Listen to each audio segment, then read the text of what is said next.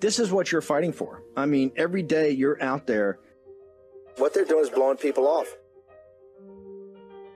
If you continue to look the other way and shut up, then the oppressors, the authoritarians, get total control and total power. Because this is just like in Arizona. This is just like in Georgia. It's another element that backs them into a corner and shows their lies and misrepresentations. This is why this audience is going to have to get engaged. As we've told you, this is the fight. All this nonsense, all this spin, they can't handle the truth. War Room Battleground. Here's your host, Stephen K. Bannon. Welcome. It's Tuesday, 18 October in the year of our Lord 2022. Packed day to day for news and, of course, a packed show. We're going to start and we're going to talk about an object lesson here for the United States of America, something we must focus on because this crisis that's now engulfing our mother country is going to engulf us very shortly after November 8th. I realize everything that focus right now is the massive turnout for this 1932 type realignment we could have by winning everything from the school boards all the way up to the House and Senate. But we need to look over the hill. That's what's to come and get us. By the way, lead story in the Financial Times of London today: new UK Chancellor rips up Truss's economic policy to soothe markets. Absolutely stunning. This was done to a prime minister. Let me bring in the first of our two guests. We have Peter McIlvaney from Hearts of Oak. Peter, thank you for joining us. Also, Philip Patrick from Birch Gold. I want to get a political expert and someone on capital markets and economics. Peter, let me start with you. I got a clip I'm going to play for Nigel Farage, the great Nigel Farage, in a second. Get us up to date on what's happened today.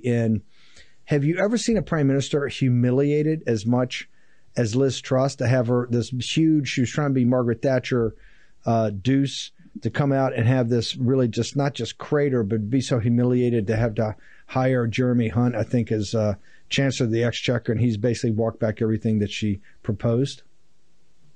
No, I've never seen probably the last week that I've ever seen, and I have loved politics, always been engaged in politics, but the chaos we've seen, and you realize for the first time that actually I didn't know who was in control.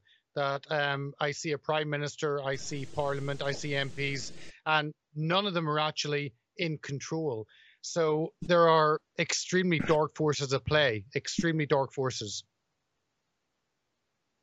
Well, I think, Philip, let me bring in, I tell you, one element that's definitely in charge or kind of in charge is called capital markets. And the capital markets, which essentially finances these apparatuses, she ran it up the flagpole, as they say on Wall Street. She ran it up the flagpole and the money didn't salute. And I've never seen such a epic miss or meltdown. Philip Patrick, your assessment, the dark forces at work, are they the global capital markets? Yeah, that's exactly what I was going to say. Look, they don't really know what's going on, and they're responding to the markets and adjusting policy accordingly. You're absolutely spot on. They're calling it here the biggest U-turn in history, right? They put together a plan that included $45 billion in tax cuts and deficits. Markets responded terribly, right? Investors' expectations were that inflation was going to surge on the back of it. In response, Liz Truss fired Kwasi Kwarteng. Jeremy Hunt comes in and reverses, basically cut the deficit by about 75%.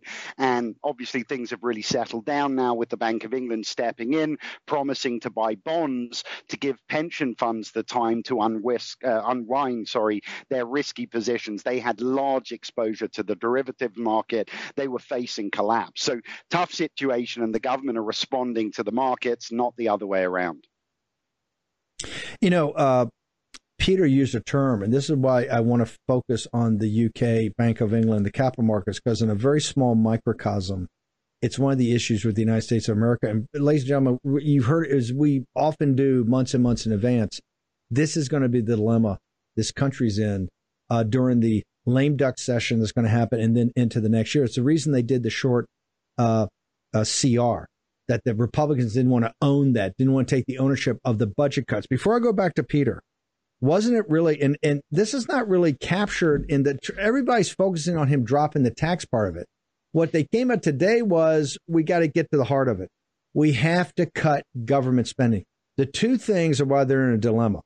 is the energy situation in England and the productivity collapse related to energy and this metastasizing budget. And part of that is the welfare state, but this metastasizing budget that just can't be financed now. So when Peter talks about the dark forces, that's really the money saying you have a business model that doesn't work anymore, right? Doesn't come close to working. And we're not prepared to keep writing checks. Philip Patrick.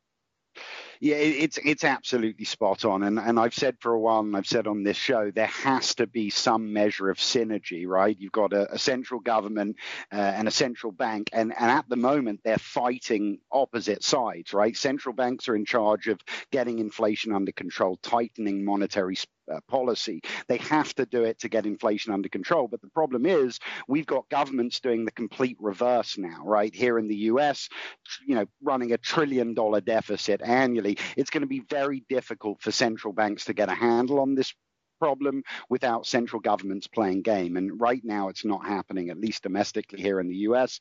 And the UK is a mess at the moment. I don't think they know which direction they're going.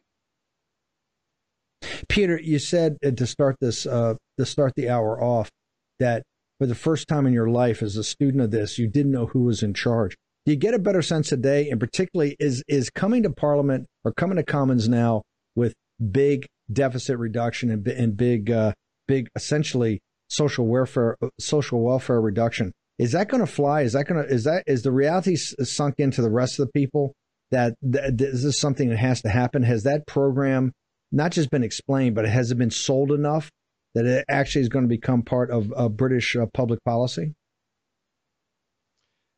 No, it hasn't been sold enough, and the people don't really know what Liz Truss is all about. She kind of is an unknown. She's got there because the others have fallen away. She said, right, we need to cut taxes. We have a government spending at the highest level since the Second World War. Remember, with 13 years of Conservative rule, and under those 13 years, the tax take has gone up and up and up. This is under Labour. This is under Conservative. So she goes back to say, okay, we need a small state. We need low taxes. We need to look at high growth.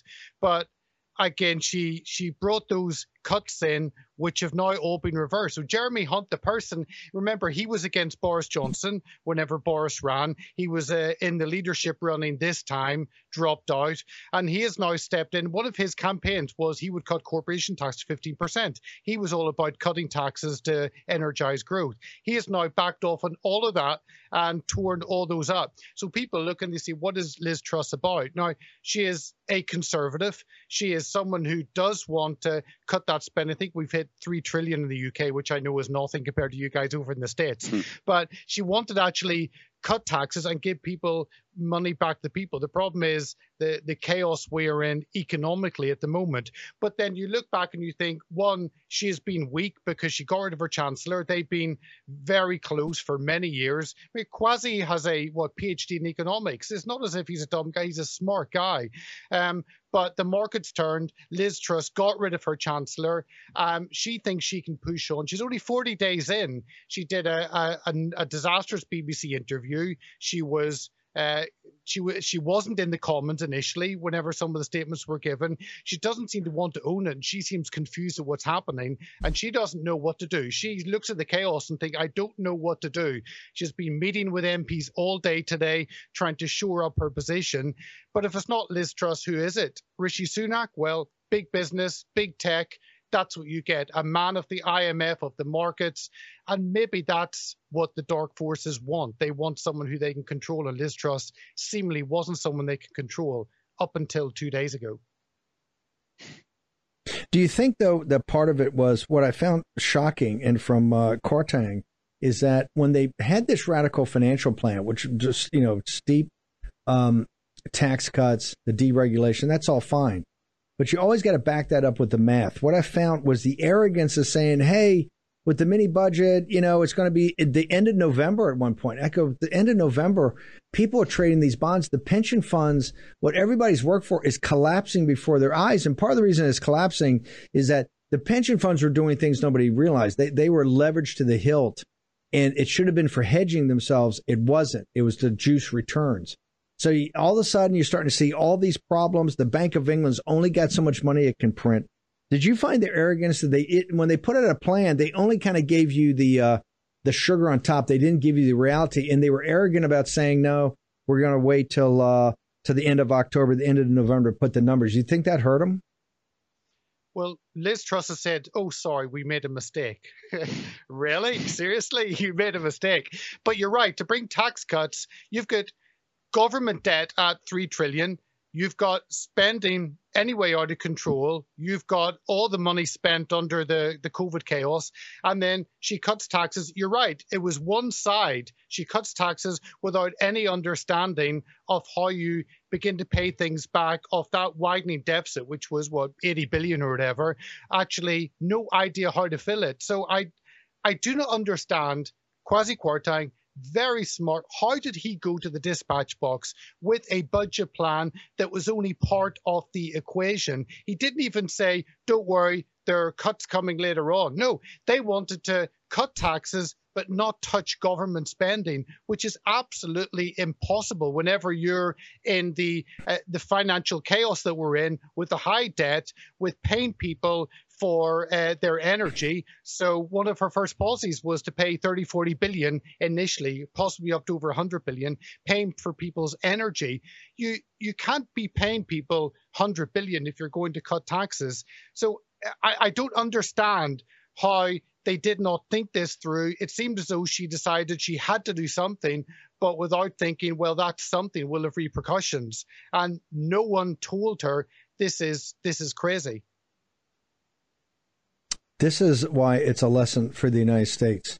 They came forward with tax cuts and some deregulation, but they were going to add, I think, $100 billion to pay for the energy problem they've got without any she had some aggressive, but not fully aggressive on the energy side. And other than that, was going to add to spending. Philip Patrick, this is why it's a lesson for the United States of America. The same exact thing, maybe without the tax cuts, but the same exact thing is going to happen to this country at the end of this year with the lame duck issue, with the lame duck trying to pass the continuing resolution, which is really the spending plan for next year, and then into next year as we have to deal with this massive debt and rising interest rates. Now our debt is no longer free, just like the $3 trillion. And one of the reasons Liz Truss cannot just say she's sorry and unwind it, she's jacked interest rates so high with the Bank of England because of her amateurish way she started. That's going to start rolling through people's credit cards, car payments, rents, everything in the United Kingdom, and the government debt. She is kind of permanently, as you used to say in naval air, screwed the pooch. And you can't unwind it. Is this also the crisis we're going to face, Philip, at some point in time in not too near distant future?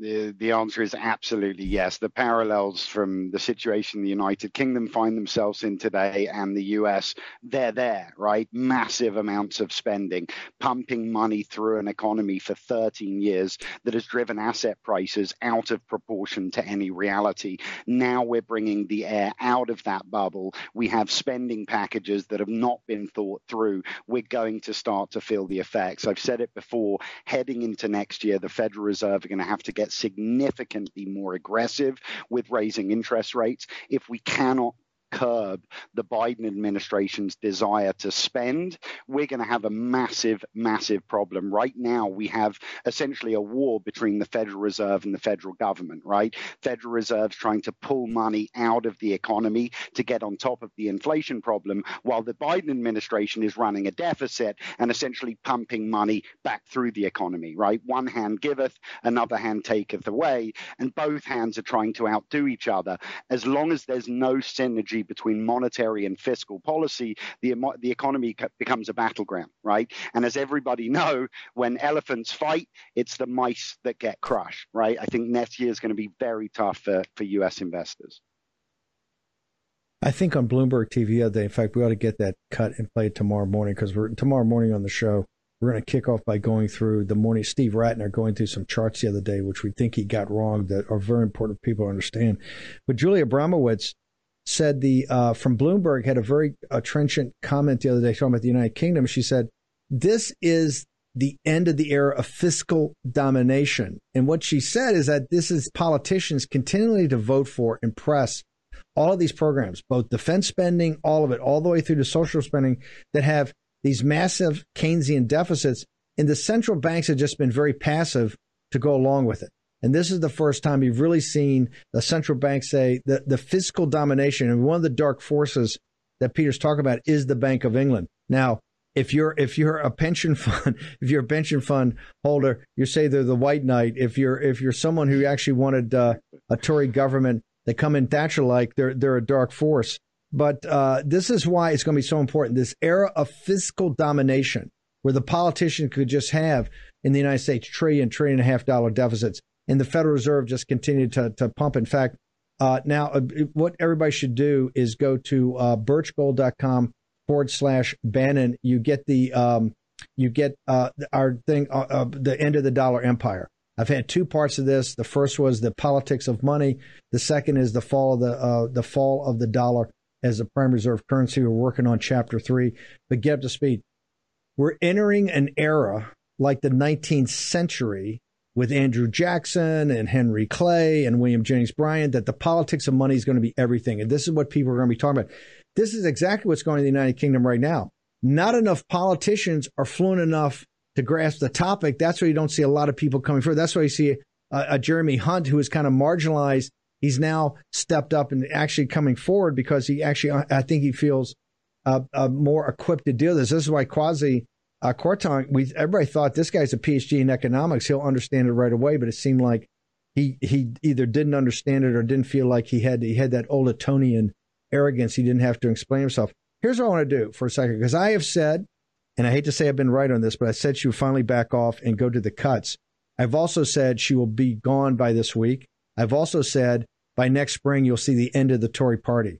I want to have, I think we got a video from Nigel Farage, came on the show the other day, and I was on Nigel saying, Nigel, the GB News show is fantastic. You're a huge hit, but it's now time to step out, lead a Brexit party, or reconstitute that Brexit nationalist spirit for economic nationalism and galvanize it into the Reform Party or Reclaim Party or Brexit, you call it whatever. But you're going to need an alternative to the Tories, because the Tories are about to go the way the Whigs are, right? There's no doubt. Now, let's play this video from Nigel Farage, and I'll bring in Peter and Philip for commentary and analysis. So 12 years, we've had 12 years of Tory misrule. Let's have a think about the economy, shall we? Low growth, productivity now so low, it's estimated to be 20% below that of France. I mean, it almost beggars belief. But then that's what you get when you have huge open-door immigration to low-skilled labour. Through their economic policy of quantitative easing, they've pushed up the price of assets, houses. So if you're rich and you own several houses, this has been really, really cool. If you're one of the many millions who wants to get on the housing ladder, well, I'm sorry, but having a house is no longer for you. And linked to that, of course, is the cost of living crisis, the biggest single cost being energy. This is all a totally self-inflicted wound by a Conservative Party who completely turned their backs on the idea of us being energy independent. No, we build lots of windmills and we import electricity when the wind doesn't blow. It comes in from France, it comes in from Norway. Oh, and by the way, the Tories have also closed down our gas storage facility so that this winter we will have about 2 days reserve of gas, and the lights may well go out in February. Immigration, legal immigration, well, our population's increased by about 10 million since the year 2000. Makes almost no difference whether it's the Blair era or whether it's Cameron, May, or any of the others. It's tough to keep up with all the names, isn't it? What with 4 chancellors in 4 months. And across the channel, which I've been warning about repeatedly for the last 2 years, well, Border Force wrote to the Home Secretary at the weekend to say the reception centre at Manston is now full of, and I quote, violent criminals. Yes, hundreds of violent criminals are coming into this country every single week. Law and order, don't even get me started. Crime is now so bad that most people don't even bother to report crime, don't even bother to get in touch with the police. Our armed forces, since 2010, slashed, and all of this from a government that says it is Conservative. Well, there was a brief glimmer of hope that perhaps we'd try and reduce the size of the state, perhaps we'd try and get taxes down, but it wasn't to be. No, I also had hoped that the IR35 rules might be changed, because that is frankly a war on the self-employed. But no, now we have Jeremy Hunt. Oh, isn't that just great? Pro the Chinese Communist Party, pro the European Union, pro lockdown, pro mandatory vaccination. I mean, frankly, he may just as well be a Labour politician. This is a globalist coup. Now, if Labour were in power, their economic policies would be virtually identical. Some of the social stuff might be a little bit crazier, a little bit madder, but it would make no difference. I fail to see right now what the point of the Conservative Party is. I don't even know what function it serves. And I'm saying this, all of this to you as we drive along Whitehall past number 10 Downing Street. There we are. That's Downing Street there. I understand they put in a revolving door because Liz Truss won't last very long. But anyway, she's not running the country. Mr. Hunt and the globalists are. There is no point to this Conservative Party. It might have existed for 200 years. It now serves no purpose. It needs desperately to be replaced. Quite how we do that under a first-past-the-post system is something I'm going to turn my mind to. Be sure of one thing. The Conservative Party, as we've always known it, is now dead. An absolutely brutal assessment. Something we had Nigel on the show the other day asking that question. What are you going to do about this? You're one of the greatest political leaders in the history of the United Kingdom. Peter McElveen, let's go to you. Your assessment of Nigel Farage, that's a brutal, when you think you've been in power for 12 years, that is a brutal laundry list of quote-unquote accomplishments, sir. Nigel is spot on. He is absolutely spot on. You look at the Conservative Party and you think, what is the purpose? What is the point of them?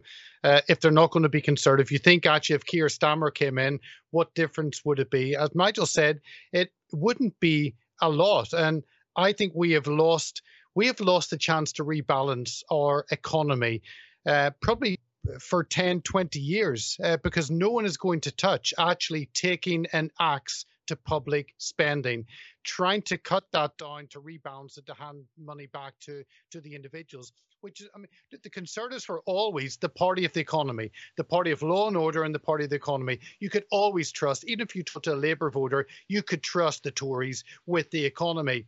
That is now in absolute shreds. You cannot trust the Conservative Party with the economy at all. You can't trust Labour with the economy. Actually, who can you trust? So people are going to fall back probably by default and go with Labour, not because Labour are anything better, not because Labour got any ideas, not because Labour stand for anything at all, apart from hatred of country, but because the Conservatives actually are for nothing. And I don't, the IMF came out against Truss 2.5 weeks in. I remember all this happened. The Queen Elizabeth died just after Liz Truss became PM. It's not as if she's had 40 days of plain sailing. That happened in the middle. So the strange thing is all this has happened after that.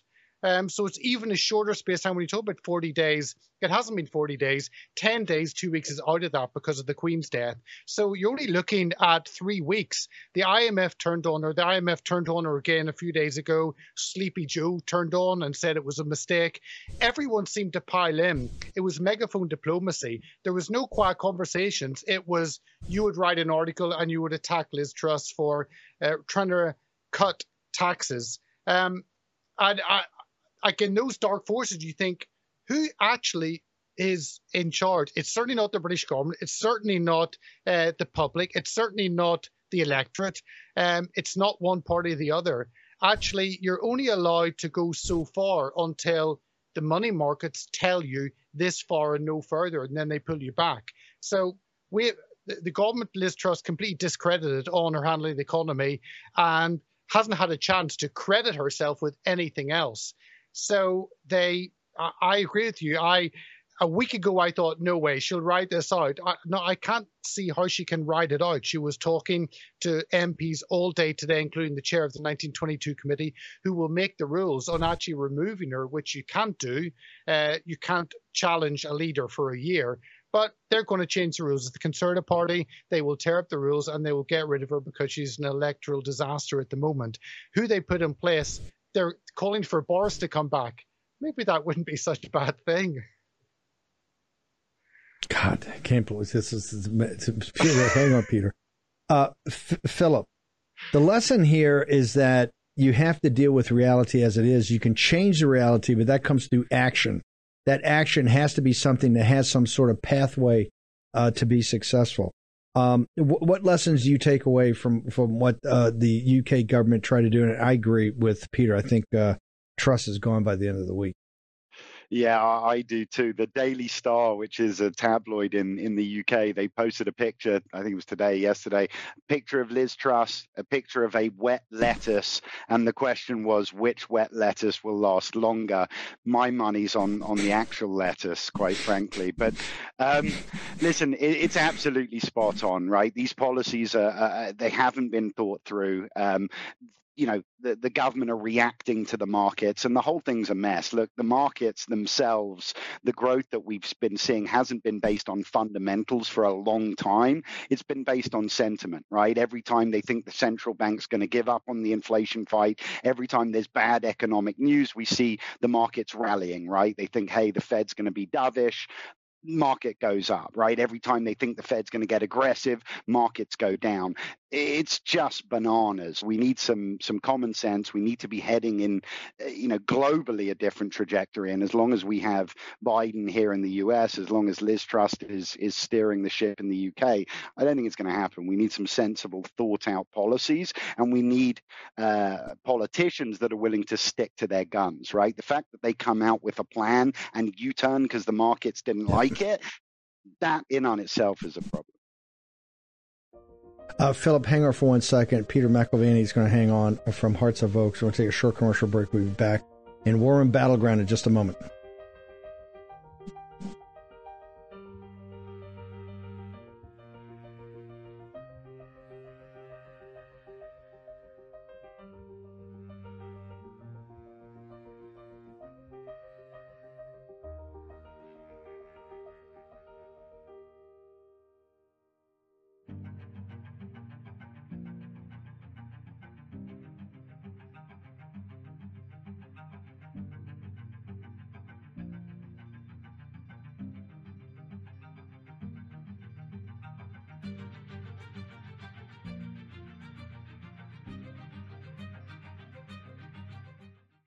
War Room Posse, you already know free speech is under constant attack by the swamp and their big tech allies. They resell your communications and personal data while lecturing and laughing at you. I've got the solution. Unplugged Systems, a secure communications company, has an app suite you can install on any Android phone, including its own uncancelable app store, VPN, antivirus, and highly encrypted messenger, better than Wicker, Signal, Telegram, or anything else. None of your message or VPN traffic is stored, analyzed, or sold. Claim your security for only $10 a month. Go to their website, unplugged.com. That's unplugged.com/warroom to install the Unplugged suite. It's secure. It's private. It's the way we stay connected and informed. Get it now. Take action, action, action. Use your agency. They put Peter Navarro in leg irons for simply doing his constitutional duty. Now they want to put Peter in prison for standing up for Donald Trump. Please go to Amazon right now and order Taking Back Trump's America to help fund Peter's legal defense. Taking Back Trump's America provides a critical MAGA blueprint to put Trump back in the White House in 2024. Buy Taking Back Trump's America on Amazon today. If they can put Peter Navarro in prison, they can come for all of us. Folks, let me tell you about Solti. It's a company that makes a soft gel supplement rich in antioxidants to help people like you and me keep a healthy heart. While COVID gets all the headlines, it's important to realize that heart disease kills nearly 700,000 Americans every year. Yes, heart disease is the number one killer every year, year in and year out. Heart disease builds over time. Hypertension, high blood pressure, bad cholesterol, diabetes, all of it affects our heart. A healthy heart is key to being energetic as we get older. It is never too early to take care of your heart. You see, heart disease sneaks up on us. You can start in your 30s, and when this happens, you're at serious risk by the time you turn 60. If you want to take care of your heart and those you care about, please go to warroomhealth.com. That's warroomhealth.com. All one word, warroomhealth.com. Use the code WARROOM at checkout to save 67% of your first shipment.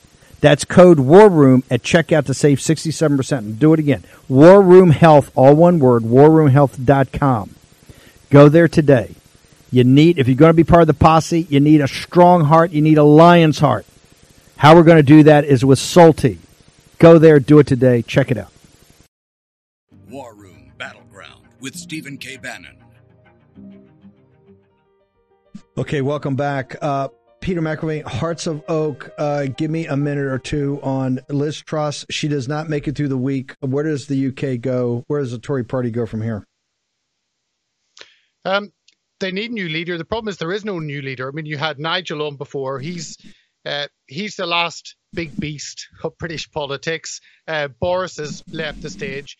Nigel has stayed central to UK politics for 30 years.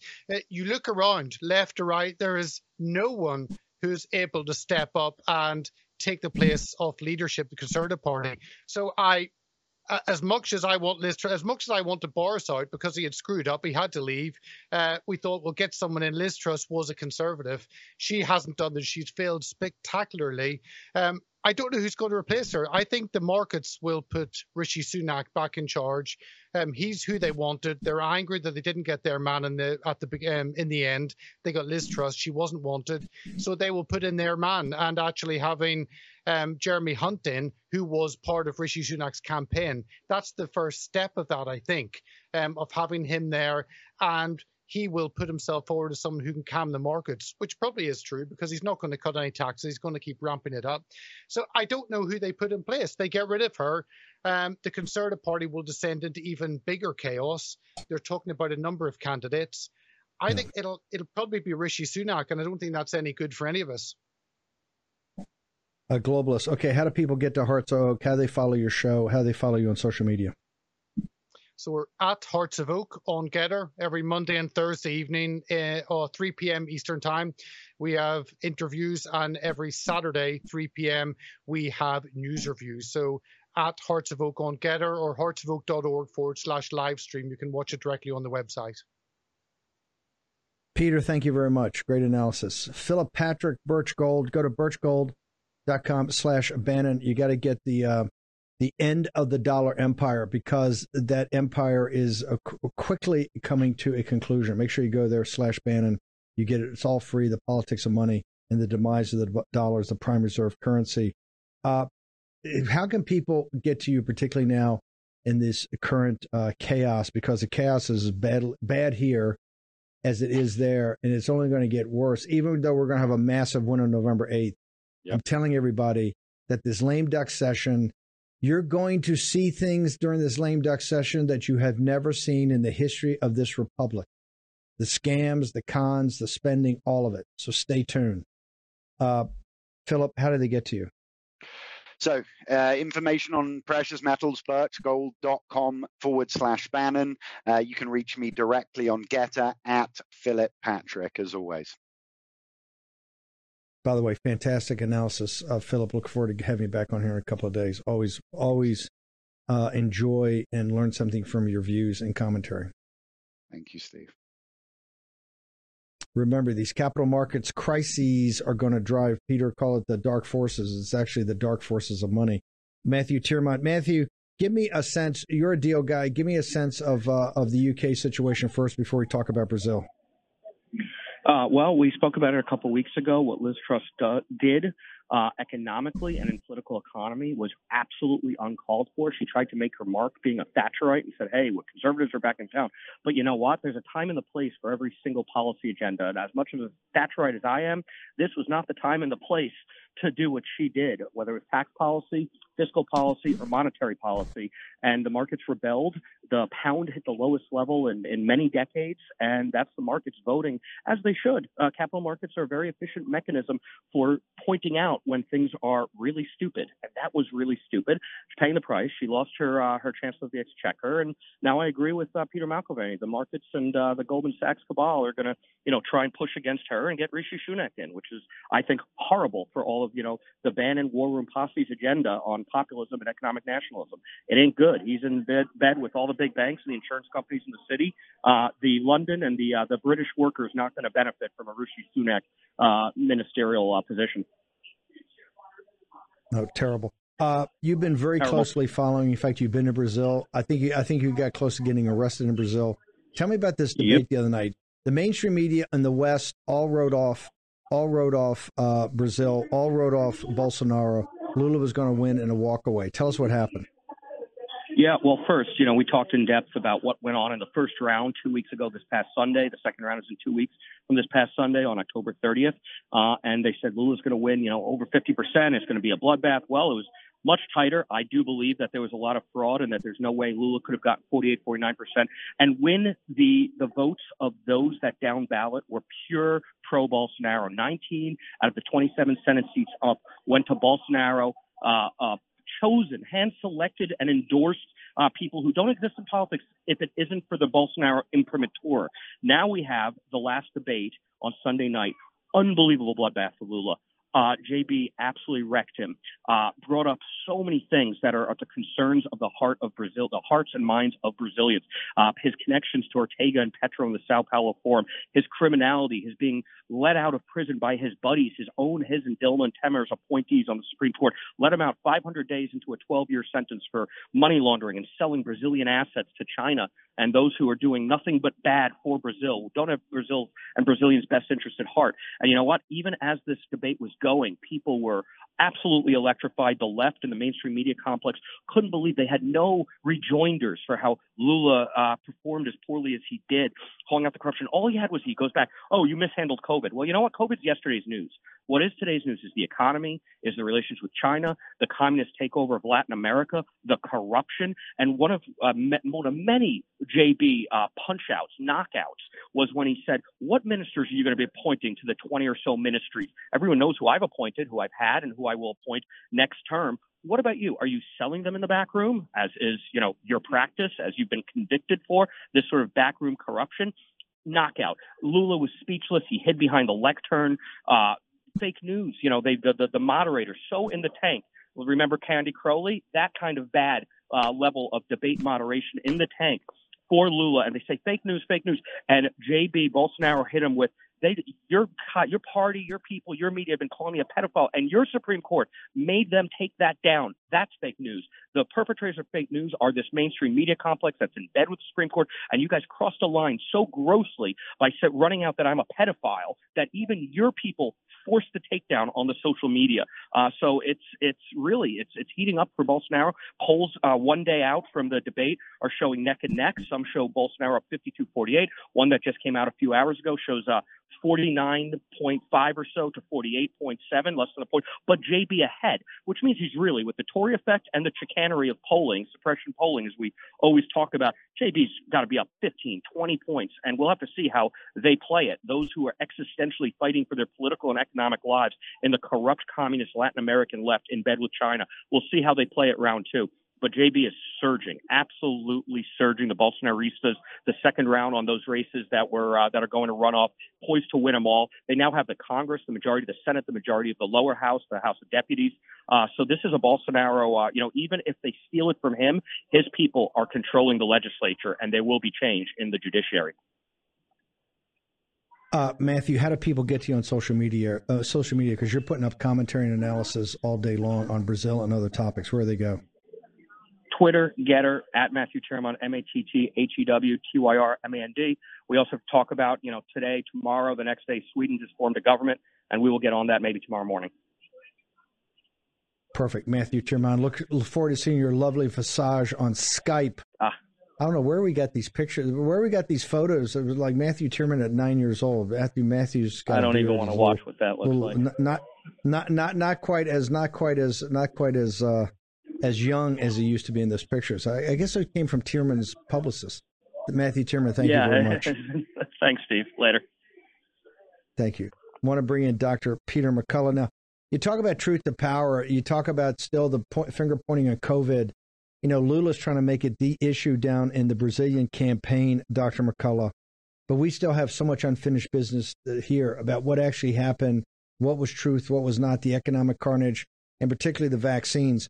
You've written an entire book about this. Walk me through your book for a second, because here we're going to actually show in a second a clip from the new movie that's out today, The Real Anthony Fauci, based on Bobby Kennedy's book. But you've gone this from day one, and quite frankly, you kind of went from, I don't want to say an insider, but a respected member of the medical community to really kind of a pariah, because you refused to buckle to kind of the mainstream thinking about this. Can you walk us through it?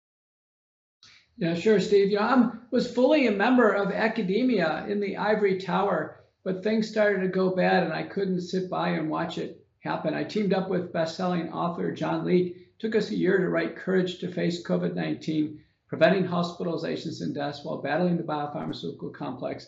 This follows on some excellent books, including COVID-19 and the Global Predators by Peter Breggin, which gives the timeline and so many of the factual details, the fact pattern, and what happens. The real Anthony Fauci, zeroing in on our National Allergy Immunology Infectious Disease Branch Director, Dr. Anthony Fauci. It was written by Robert F. Kennedy. As you pointed out, the movie premieres actually starts today. I play a few brief clips in that movie. And, I can tell you in our book, what we've identified, Steve, is there's a biopharmaceutical complex. It's basically like a syndicate, similar to the old military industrial complex. But this biopharmaceutical complex, at the very top, we believe, is the World Economic Forum, the World Health Organization, Gates Foundation, the Rockefeller Foundation, Wellcome Trust, and then all the subsidiaries, CEPI, Coalition for Epidemic Preparedness and Innovation, Gavi, Unitaid, the EcoHealth Alliance. All the agencies are now in regulatory capture, MHRA, THA, the TGA in Australia, the CDC, NIH, FDA. And then there's suppliers, Big Pharma. All the entities now have massive flows of cash because the doors of the treasuries have been opened by this syndicate by declaring and then maintaining infectious disease emergencies, by which the money can then be basically flowed through pre-purchase of products, really in a sense, fueling economically all the interests of this biopharmaceutical complex at the expense and sadly of also the tremendous casualties of hospitalizations and deaths of the population worldwide. Here's what's stunning. In your book, it's the courage. It's also your personal courage to be able to face it. Not just the country have to face it, but that's why I think your book about the courage to face COVID-19 is so powerful. In the Robert F. Kennedy book, when it first came out, what shocked me was how this has been around for a while. It's been building. I mean, clearly it's worse now, but it's been building for a while. Walk me through, why did you participate in this movie? What was it about Anthony Fauci that really galvanized your thinking to have you want to be a part of the film about the book? He's a central leader in this syndicate where this flow of money goes in part from the National Institutes of Health to a whole variety of centers. I think a lot of Americans had no idea that U.S. dollars were flowing through the University of North Carolina, Chapel Hill, Harvard, a Swiss institute, through the EcoHealth Alliance, which is a go-between organization. And the money actually landed in the biosecurity level 4 lab in Wuhan, China. And money was sent there specifically to carry out U.S. projects in this biosecurity lab. The lab itself was built by bioMérieux under the direction of Stéphane Bancel, who's now the current CEO of Moderna.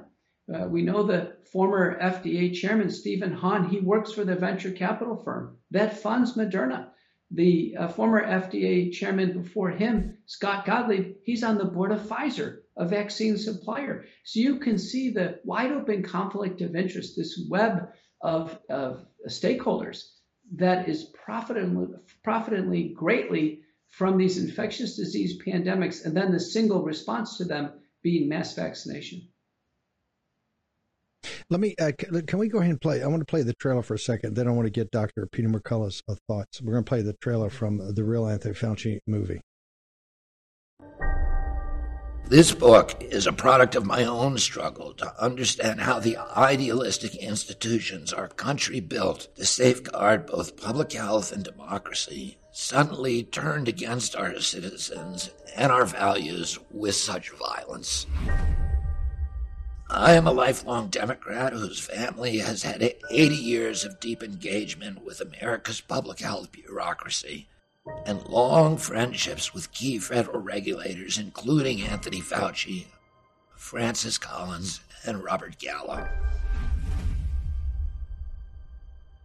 Members of my family wrote many of the statutes under which these men govern. They nurtured the growth of equitable and effective public health policies and defended that regulatory bulwark against ferocious attacks funded by industry. I built my own alliances with these individuals and their agencies during my years of environmental and public health advocacy. Quiet on set. Camera speed. But I also watched how the industry, supposedly being regulated, used its indentured servants on Capitol Hill and its financial clout to systematically hollow out those agencies beginning in the 1980s, disabling their regulatory function and transforming them into sock puppets for the very industry Congress charged them with regulating. I explore the carefully planned militarization and monetization of medicine that has left American health ailing and our democracy shattered. I chronicle the troubling role of the big tech robber barons, the military and industrial agencies, their deep historical alliance with Big Pharma and the public health agencies.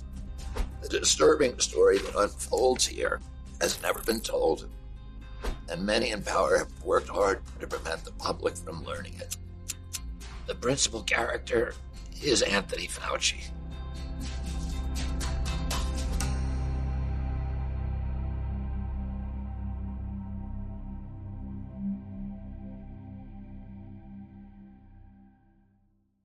It's from the book that sold over 1 million copies, The Real Anthony Fauci. Dr. Peter McCullough, when you watch that trailer, it's almost like you're getting ready to watch a horror movie. Tell me about that. It's almost like your power is like some Kafka-esque.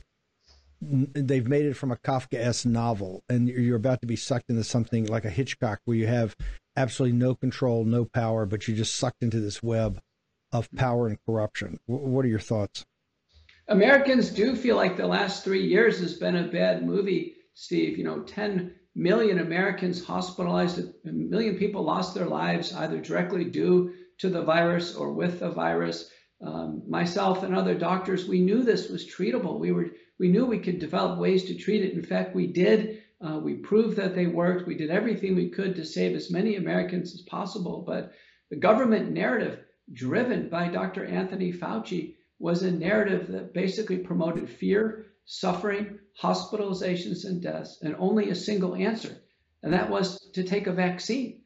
And it was a vaccine that was proven to not be safe, and on top of that, not effective and didn't last very long. And now people, their lives have been ruined by these vaccines. Their careers are tethered to these vaccines, and there is no reconciliation of what's gone on. There's no admission that the vaccines have failed and that we need to jettison these products and now start to repair America. In fact, President Biden has just extended the emergency again. There is no emergency, Steve. We should just close this out, let doctors treat the remaining cases, and now start to invest in vaccine injury research and start to figure out what went wrong with this terrible plan. Part of the reason we're going to have this sweeping victory is this issue of medical freedom that's bringing so many people to our side. Of course, the mainstream media doesn't want to talk about it. What do you hope with your book and your expertise, and you've already given some brilliant testimony to the Senate subcommittees run by the Republicans, but when the Ron Johnsons are in charge and the Rand Pauls are in charge, and you've got in the House, we have a 40 or 50 seat majority next January, February, March. What would give us, we got about 2 minutes. Walk through Dr. Peter McCullough's, given this movie, your book, Robert F. Kennedy's, the Children's Health Defense, all of it. What would you like to see? What's the outcome?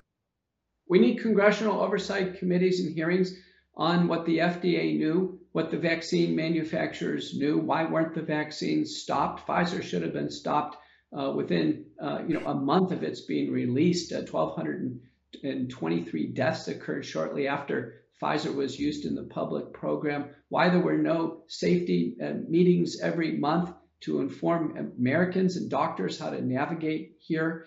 And then we need Senate hearings, and we clearly need them for all of the federal health agency officials, CDC officials, White House Task Force, NIH. We need them to be called to accountability and justice. Dr. McCullough, it's the real Anthony Fauci movie.com. Everybody can see it free today. I want everybody to go there. Dr. McCullough, how do people get to your book, The Courage to Face COVID-19, and how do people follow you on social media? The book has its own website, couragetofacecovid.com. You can follow me from my website, petermcculloughmd.com. I'm active on Getter, on Telegram, and I've just started a Substack with best-selling author John Leake. It's termed Courageous Discourse, and it's already very popular. My Twitter is still in suspension, trying to negotiate out of that. But as you all know, the social media onslaught against doctors telling the truth has been relentless. Dr. McCullough, you're a true hero. Thank you for standing up for the country, your patients, and really medicine. So thank you very much, sir. The real Anthony Fauci movie.com. It's free. I want everybody in the War Room Posse to see it. If not tonight, then tomorrow. Be back at 10 a.m. tomorrow. We will be on fire. That I can guarantee you. Where? In the War Room.